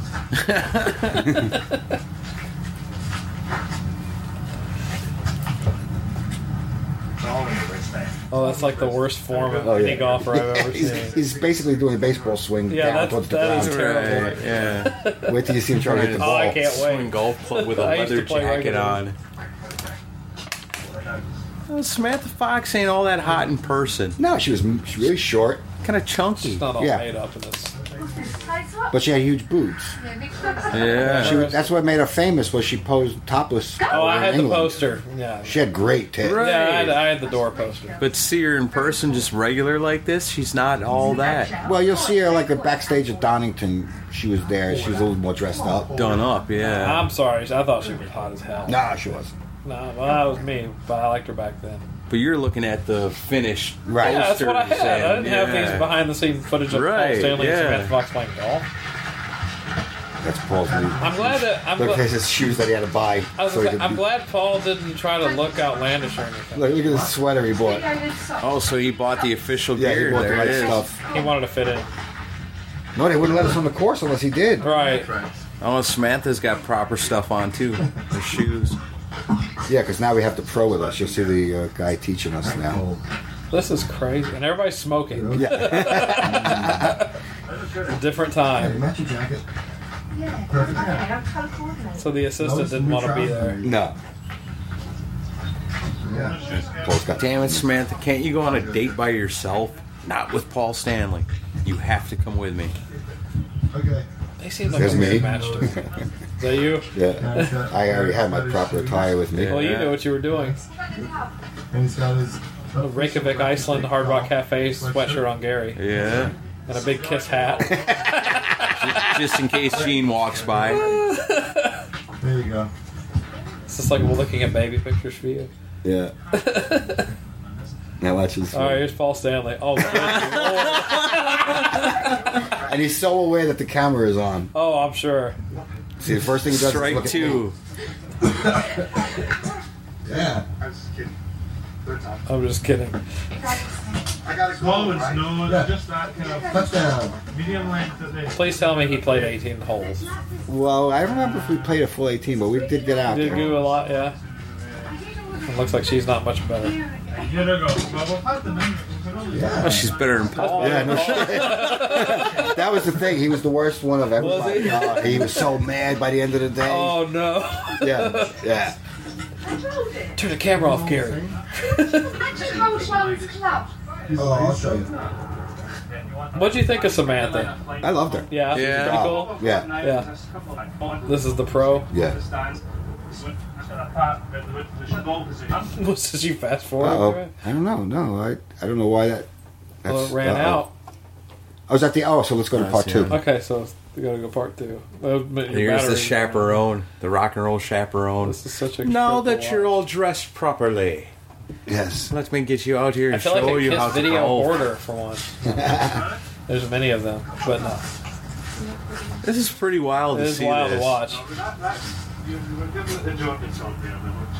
And this is the pro dressed head to toe in baby blue. Yeah, he's going to show us how to do it right, and then we'll then each you're take gonna- a shot at it. All right, you filthy rock and rollers. Let me teach you how to golf. Well, it was nice that they were at least nice to us as opposed to like making us Yeah, leave talk and- down to you. and Yeah. shit. True. That's cool. Okay, I bet Ireland was cool. Probably because at least one guy is trying. The one guy is trying. Let's give him a shot. memorable and you can build up on it. We'll keep it as simple as we can. All you're really trying to do is to hit the ball from spot A to spot B. And quite simply, to do that, I say all you have to do, but the main thing, you're trying to swing that club head along the intended line that you want the ball to go on.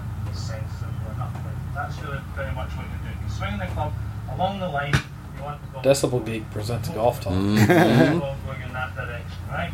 That's what I was just thinking. This guy doing this has no idea that many, many years Right. later, Yeah, that 30 rock years and roll later, he's gonna be fans on a will be watching podcast. this, and he'll be, Ball going in that direction. Podcast famous. I figured I might as Now well you got to collect find them. this guy so we can interview Oh him, God! Chris. What's the name of the city, Gary? Newcastle. Newcastle, England. Ireland. I'm sure there's only one golf club there. The guy wearing all the baby blue. Yeah. Oh, hang on a second. Yeah, Yeah, let me here get him on the he phone is. for you. Hello. I can dig people up, but I don't know about this guy. It's gonna be like, fuck off. It is important to get the club face square to your intended line. Of course, I remember Gary Corbett. It was the greatest day of my life. Yeah. Aiming to the right. Some guy named Paul was there too. The next thing we've got to do is to grip the club. Oh, come on, dude. Let's get over This this. is a real lesson. Yeah, it really was. Because Yeah. they didn't want us, you know. They want you goofing off. Yeah. They didn't want us ripping up their course. Gary's recording it, thinking if I'm ever going to be good at golf, I should probably record this and watch it over and over again. That's why I Yeah. look how steady my hand is. I'm staying nice Yeah, I and see still. that. You're right on it. Now borrow. Yeah, he's doing the real thing. Okay. See, we're all standing around looking. Paul's like, what the fuck is going on here? I just wanted to have fun. Whose idea was it to go golfing? Then go out again. Did they just kind of tag Paul on wanna with do you, this, or did he- you drag them with you? Well, they asked me where I was going, and it was like, oh, that sounds like fun. Oh, okay. You know. Hands ahead and then release. I bet you were like, I can't wait to go Damn. play golf in Ireland, you know? Oh, yes. Yeah, exactly. I mean, that's- Scotland, Ireland. Did you feel like they were messing it up for you? Yeah, here I go. Gary, Individually. He made me come up there first. Well, you're the only one that knows what's going on. Balls in two. You've got to be I can already tell you know more than they do just by lining up. That's not bad at all. I'll just do a nice smooth swing from there. Oh, he's That's how you hit a golf ball. Nice, Gary. And now watch everyone else do it wrong. Hit them too far. Hit another couple. You get the feel of it. Let everybody else look at you a Who's little on the bit. camera at Take this your time. point? I guess Paul or Paul. Graham, One the line to security those guy, balls maybe. down there. That's a smooth swing. Another nice Not one. bad at all. It's even the pros giving you compliments. Right, who's next? Yeah. Top that, Paul Stanley. Yeah. Let's see what you got, Oh, Graham goes Star next. Child. Oh, trust me, he doesn't. Oh, we're switching back to me being the cameraman. Oh, I guess it must have been Paul.